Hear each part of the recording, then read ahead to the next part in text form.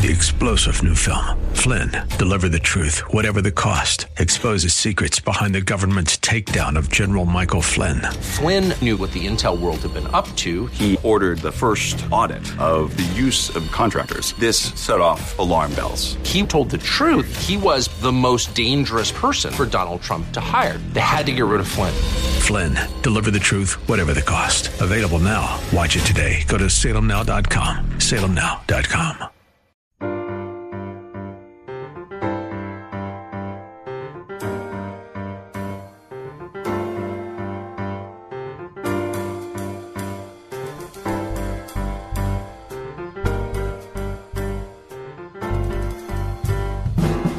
Welcome to His Life Revealed with Pastor Todd Granger of His Life Fellowship in San Antonio, Texas. We're glad you've chosen to join us today. Our passion at His Life Ministries is to help believers know Him and show Him. So we keep it simple. It's just about Jesus. Our prayer is that the Holy Spirit will make His truth plain to you so you can walk in freedom and enjoy the life of union that God has designed for you to live. And now, here's Pastor Todd. Last week we ended with Romans chapter 15, verse 13, and we're going to kind of start there today. And as I had mentioned before, Paul's been writing to this group of believers about their need to love one another, to accept one another in regards to where they're at in their spiritual maturity. And we are commanded as believers to love one another, to recognize our union in Christ, to recognize that we are one. There's a unity in the Spirit of God. There's a unity in the body of Christ that we are to put first in our recognition of one another. Now, this comes back to Christ as our life. Because now Christ as my life literally means that you are part of that life. That's what it means. Because you're part of the body of Christ. And what Paul is emphasizing, even Christ himself emphasized, is this expression of love and union between one another that affirms the truth that we are one in Christ, that we share the same life. As I said last week, it is literally put before us more in the Word of God, in the New Covenant. It's put before us and reiterated over and over again more often than evangelism. That's how important it is. More often than giving. More often than any of the other things that we as church-going people hold sacred. It is that important. Why is it so important? Because of what it creates and what it affirms in us. You know, when we get to heaven, that union, that sharing of life will be a reality. That spiritual intimacy will be a reality. We will enter into the fullness of the truth of the life that we share. But now, we embrace it by faith. Why? Because we have a separation. This flesh is our separation. 1 John chapter 5, verse 1 says, everyone who believes, adheres to, trusts, and relies on the fact that Jesus Christ is the Messiah, is born again, a born-again child of God. And everyone who loves the Father also loves the one born of Him, His offspring. You know, in every child there are stages of development. And there are stages of development for the child of God. And this stage is fundamental to our growth. It is where we begin that departure from self-centered living to Christ-centered living. It is the first evidence of the new life within us. It is necessary practice because the hardest dynamic that is part of this flesh to break is to live selfless. If we are oriented to be self-centered, then what we believe is self-centered. Everything that we practice out of self-centeredness. And therefore it is not practiced out of faith, and it is not true obedience. It becomes man-centered. It becomes religious. But God has called us to a spiritual life where we express the truth of our union towards one another. My wife and I were talking about this earlier. You know, the reality that most of what is written in the epistles, not in the Gospels, but in the epistles concerning loving one another, helping one another, charity towards one another, is written from believer to believer. That's where it's supposed to come from. From believer to believer. Now, that's not talking about the need for flesh to flesh. That's talking about that spiritual union, the ministry of Christ in each one of us. I'm not speaking necessarily about finances or money. I'm speaking about that union that we have in Christ, the love that we have in Christ. This is the fundamental beginning step. It is the baby step of faith that every believer enters into. And here's the thing, guys. Most churches, when you have a brand new believer, they're encouraged, but they're encouraged to get into the work. They're encouraged to do. They're not just encouraged in love. I want to tell you something. When a baby is born, and you mothers know more about this than I do, how many chores do you assign them? Yeah, I mean, is the first responsibility for a newborn is to keep the room clean?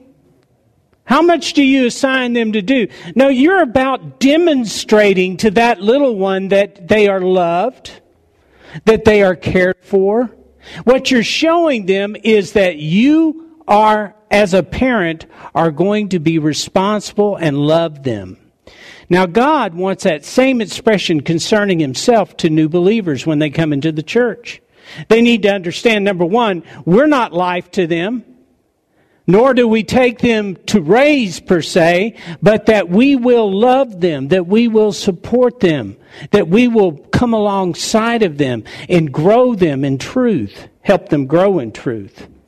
It's very important in God's mind that we allow the Spirit of God to express His heart towards one another. Not just for the person we're expressing it towards, but for ourselves, for the affirming of truth within us. It is an exercise that is not to be neglected if we're to know the love of God experientially.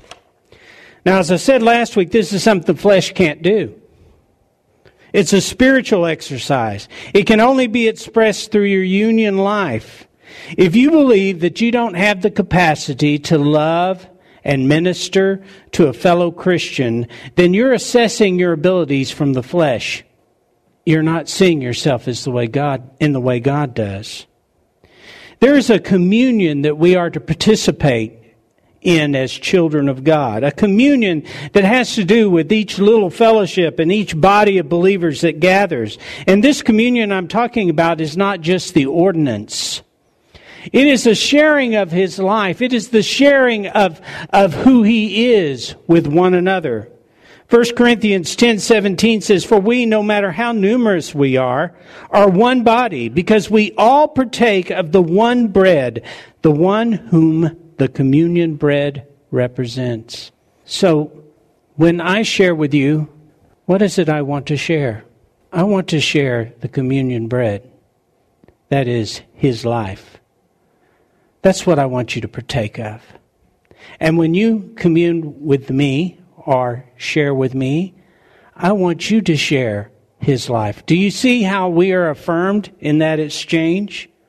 This is the love of God being expressed through your Spirit-filled souls to one another.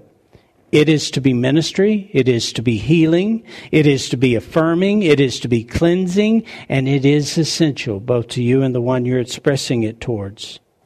In verse 13 of this chapter, Paul gives a benediction. That's where we ended up last week. A prayer, a blessing to the Romans as he commands them to heal the fracture or the separation that took place within their church because of the weakness and the supposed strength of each other. And if you weren't here, so we went through that, we're talking about the believers who allowed themselves the privilege of eating meat sacrificed to idols, and the ones on the other side of the aisle that couldn't eat meat sacrificed to idols because of where they'd been And he tells them, he says, you need to be considerate of those that are weaker in the body, and you need to lift them up. It's not essential that you exercise your right in these things. Verse 13 says, may the God of your hope so fill you with all joy and peace in believing that through the experience of your faith, that by the power of the Holy Spirit you may abound and be overflowing, bubbling over with hope. Now I love this verse because it tells you exactly what the Lord desires you to be filled with. And the source of that filling is already in you. For joy and peace. It is the fruit of the Spirit that you're being filled with. You were made to be filled. The soul of man was literally created to be filled. And God wants to fill it with His life, with the Spirit of God. The soul being that point of expression. And Paul says, this is how you are to minister Christ. This is how you are to manifest Christ. Allow your life, your soul, mind, will, and emotion to be filled with me. And I will fill it with peace, love, joy, all of the fruits of the Spirit. These things will be expressed through you at their proper time. I'm not talking about emotions. You know, we were talking last week, and one of the things that came up is that, you know what? I want the peace of God. I want the peace of God. But the question is, what does the peace of God look like? And most people would ask, what does it feel like? Well, the peace of God is not something you want, it's something you have as a child of God. Do you recognize that? It's not something you want. It's not something you ask God for. Peace is something you have by virtue of the presence and the life of Christ within you. Now, this is what we go into when we recognize who we are in Christ. When we say, Christ is my life, then I know that as Christ is my life, I have peace, I have love, I have joy, I have faithfulness, I have all the things that God lists as fruit of the Spirit. So in each case, when I am in a position where I feel that I need those things, I don't ask God for them. I reckon upon the fact that they are mine. That's the work of faith. Faith is not feeling it and then believing it, is it? Is that faith? And many people will ask God for peace in the midst of a bad situation, and if they don't feel it, they feel like God's not answering their prayer. Listen, God has already given you everything in Christ Jesus. It's all yours. We don't have to beg for it. It came as part of who we are. So when I say that Christ is my life, I say that I have peace, I have joy, I have hope, I have faithfulness, I have everything that's in Christ in me. By faith, I'll embrace it. Many of us have said, you know what? I'm in a tough spot. Things aren't going the way I'd like. My life isn't going the way I want it to go. And I can't find rest and I can't find peace. You haven't looked within. It's not an emotion. It's a person. And you have it in Christ. And the enemy will do everything he can do. Trust me, he will do everything he can do to keep you from entering into truth of that. Because when you enter into the truth of that, you begin to live like Paul lived. And there's nothing that can deter you. There's nothing that can take life from you. You can enter into every circumstance with confidence. I know, standing right here, right now, in front of you, I have the peace of God. I have the presence of God. I have the love of God. I have the joy of God. I have long suffering. I have all the things that God has declared are mine in Christ Jesus. I didn't ask for them. They came in His life. And I will hold them by faith. You see, one of the things that's neat about this life for the Christian is that we are discovering by faith what we already have. And when we get to heaven, faith is going to become sight. And we're going to say, wow, I had all of that. And unfortunately, a lot of Christians go, I spent all that time begging for that, and I had it the whole time. It reminds me of myself looking for my glasses when they're on top of my head or something. It's the same kind of thing. Let's look at verse 14. It says, "Personally, I'm satisfied about you, my brethren, that you yourselves are rich in goodness, amply filled with all spiritual knowledge, and competent to admonish and counsel and instruct one another also." Again, Paul's just commanded them to accept one another, to love one another, to receive one another according to their spiritual identity. Now, only believers can accept believers in that way. This is a work of the Spirit. It's a work of the Spirit wherein we recognize everybody's place in the body. And Paul is saying, I know that you're equipped for this. For what I have asked you to do, I know you are equipped for this. Now, I've said this before. Isn't that really cool? That according to the new covenant, everything that God asks of us, He's already empowered us by virtue of His life to complete. And I know this. I am perfectly suited for the plan of God. How about you? I am perfectly suited for the plan of God. I don't have to worry about what I need to know. I don't have to worry about what I have to do. I don't have to worry about all those things. What I have to do is walk in obedience with the guidance of the Spirit and trust that what I need, He will equip me to do when I get there. I guarantee you, that is the liberty that Christ gave you through His life. So when I say I have Christ as my life, I say that I am in the plan of God, and nothing's going to move me out of it, not even me. And when I say I have Christ as my life, I say that I'm fully equipped for all that He wants to do through me, and nothing will change that, not even me. And when I say I have Christ as my life, I know that little verse that says, I can do all things through Christ which strengtheneth me, is not just a refrigerator magnet. It's the truth of who I am. Isn't that cool?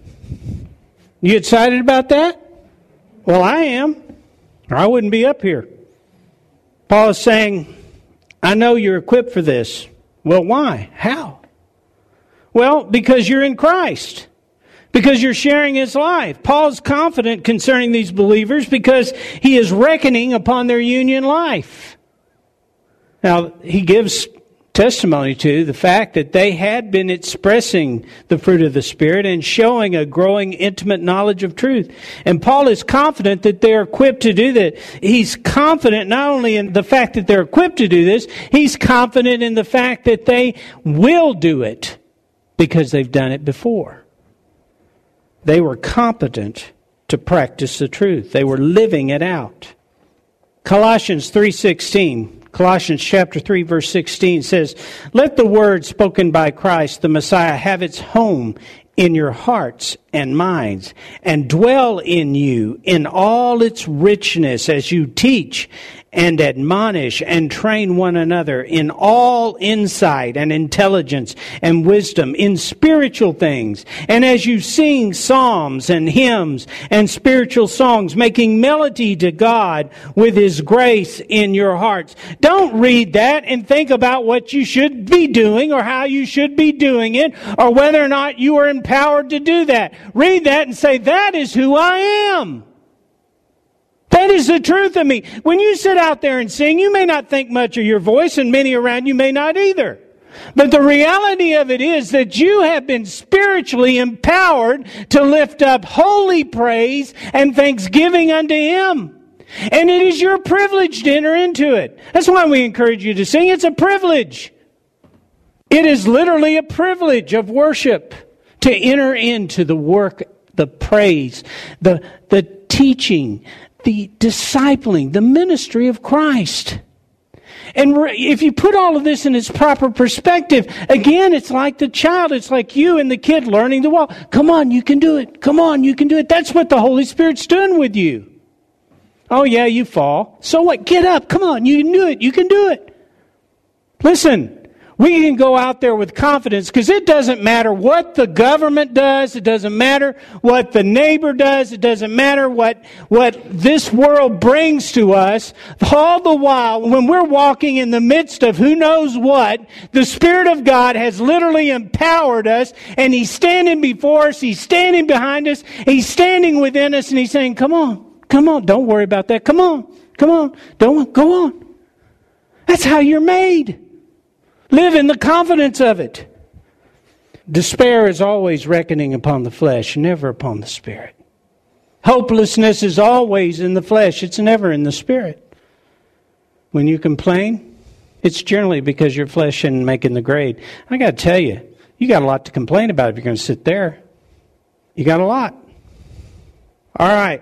They were pointing to Christ's life by living out Christ's life. And you really, that is the mutual training that should be ongoing.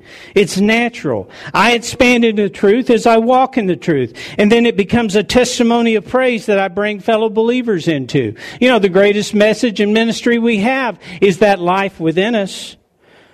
Romans 15:15, verse 15 of chapter 15. Paul's writing, he says, "Still on some points I have written to you the more boldly and unreservedly by way of reminder. I've done so because of the grace, the unmerited favor bestowed on me by God." Now here's a church, this is interesting, here's a church that Paul says he's satisfied with their level of spiritual knowledge and goodness, and that they're able to instruct one another, but he needs to remind them. Well, I wouldn't think they would need to be reminded, would you? Yes. Well, how would I know that? Because I need it. We all need it. We all need to be renewed, refreshed, and reminded in truth. How often? How about every moment? You know, I've used this illustration before, but it keeps coming back to me, so you're going to hear it again. We used to go to the beach every year, take the whole family to the beach. And one of the things we did when we got to the beach is we would say, okay, everybody, you see this point. This is your fixed point. Keep your eyes on that point. Why do we do that? Because once you get in the water, you're being pulled. You don't recognize you're being pulled. You're having a good time, laughing, playing. Particularly if you're Ian, you're just all over the place. And before you know it, you look up, and the fixed point that was in front of you is now way over there. Now listen, a fixed point doesn't keep you from drifting. It doesn't keep you from being pulled by the world. You go out there, you're going to get pulled. You're living on this planet, you're being pulled. That is a fact. Okay? A fixed point doesn't change that. But what a fixed point will do is it will give you a place to determine to return to by faith. By faith. I will not live apart from truth. And that fixed point for us is Jesus. Now, Jesus obviously doesn't drift away from us. But in the experiential world of living life, we drift emotionally. We are pulled in the way we think, in the way we act. We become more and more fleshy, more and more self-centered. Why? Because everybody's doing it. You know, when I was a kid, my parents would always, well, not always, but just about every other summer or so, they would send me to South Carolina, and I'd be down there for several weeks. And I'd be down there, and I wasn't down there any time at all before I started talking like them. I mean, it was nothing for me. Because when I came back, everything I said sounded like I lived and I was raised in South Carolina. Well, why is that? Well, because everybody down there talked like that. Now, you see, I can drift into that real easy even now. But the issue is not that I was raised in South Carolina, because I wasn't. It was because of everything I was hearing around me constantly. Every reference had that accent. Everything that we did was instructed through that accent. So I started adopting it as my own. I didn't intend to. but I did. Listen, that's the way the world works. Radio, television, internet, friends, even Christian friends. We talk to each other in worldly terms a good bit of the time. We point each other to distractions of the world many times, don't we? We connect in our affinity groups having to do with the flesh and who's better at this and who's better at that. And that becomes our reality, and we are drifting. And we all do it. You need to be reminded. Now, some people might say that I come into the pulpit and I say virtually the same thing Saturday after Saturday. But you know what? The epistles do the same thing. Thank you for joining us for His Life Revealed with Pastor Todd Granger.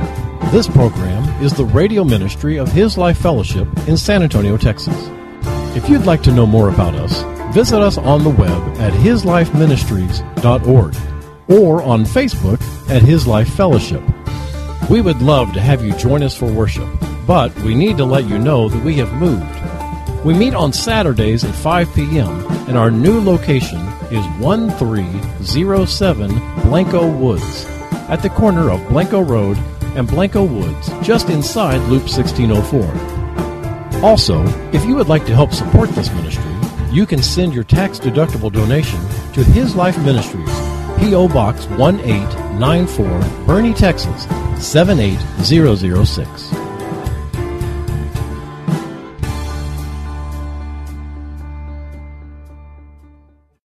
Three-star General Michael J. Flynn, head of the Pentagon Intelligence Agency, knew all the government's dirty secrets. He was one of the most respected generals in the military. Flynn knew what the intel world had been up to. He understood its funding. He ordered the first audit of the use of contractors. This set off alarm bells. The explosive new documentary, Flynn, Deliver the Truth, Whatever the Cost, uncovers the facts behind this scandal. Flynn told the truth. He was the most dangerous person for Donald Trump to hire. I find out the worst enemy that I'm going to face in my life is right here in America. They took my assessment and they wanted me to change it. And I was like, I'm not changing it. They had to get rid of Flynn. With in-depth interviews, archival footage, and never-before-seen personal records of the man behind the headlines. I just felt like I was drowning. Flynn, Deliver the Truth, Whatever the Cost. Available now. Watch it today. Go to salemnow.com. salemnow.com.